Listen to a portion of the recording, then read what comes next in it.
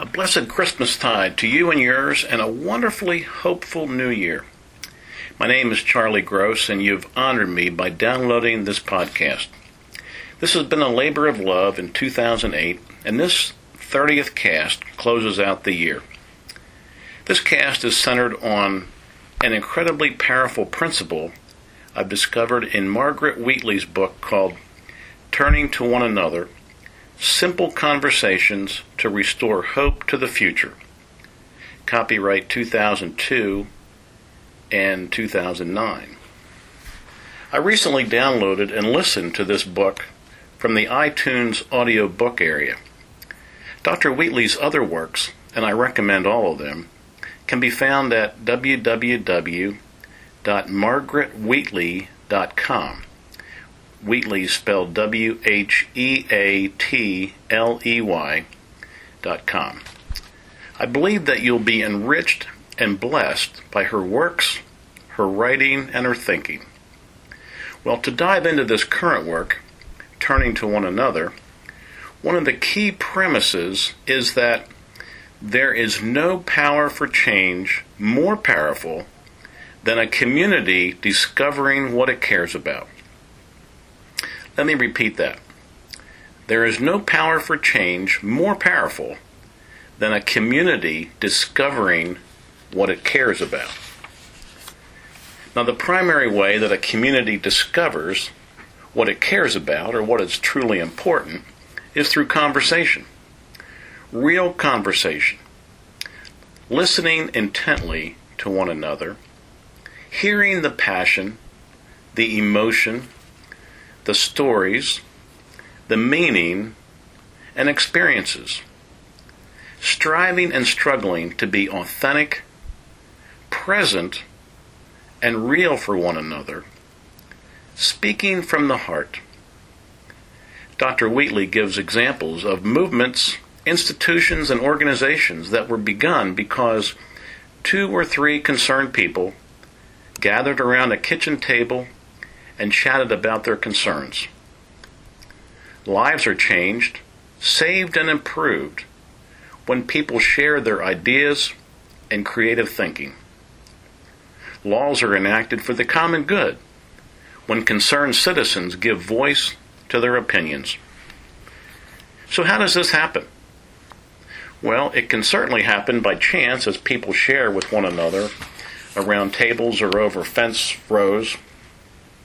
But Dr. Wheatley advocates for intentional conversation groups. To give hope for a brighter, more positive future, we are encouraged to proactively start conversations with small groups.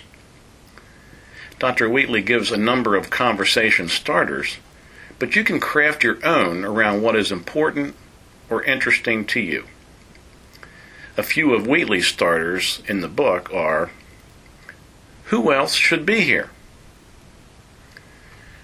What is my faith in the future? Where does it come from? And she adds, our future comes from our actions, our values, and our beliefs.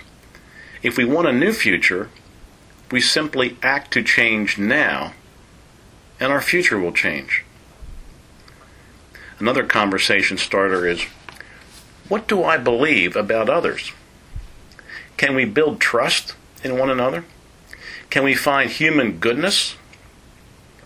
Can we treat people as humans rather than as objects or machines? Or, try this one. When have I experienced good listening? Can we tell people our stories, build relationships, and be truly heard? Being heard, really heard, with all of our emotions and quirks is healing and life-giving. Finally, consider this one. Am I willing to reclaim time to think? Can I simply slow down and be more reflective? Well, those are just a few ideas for starting your own conversation group. You can check out others either in the book or at www.margaretwheatley.com. turningtoOneAnother.net. Turning to one another is all one word, scrunched together. In my work for the Presbytery of Donegal, I'll be looking for new ways of proactively starting conversations with passionate lovers of Jesus Christ. I personally am very hopeful for the future. My prayer is that as you grow in your creativity and share it with others, you will experience God's extravagant blessings.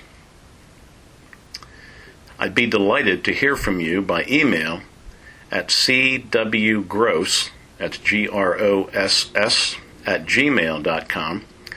Also, for a list of other podcast topics, go to www.charliegross.com, and Charlie spelled with Lie.com.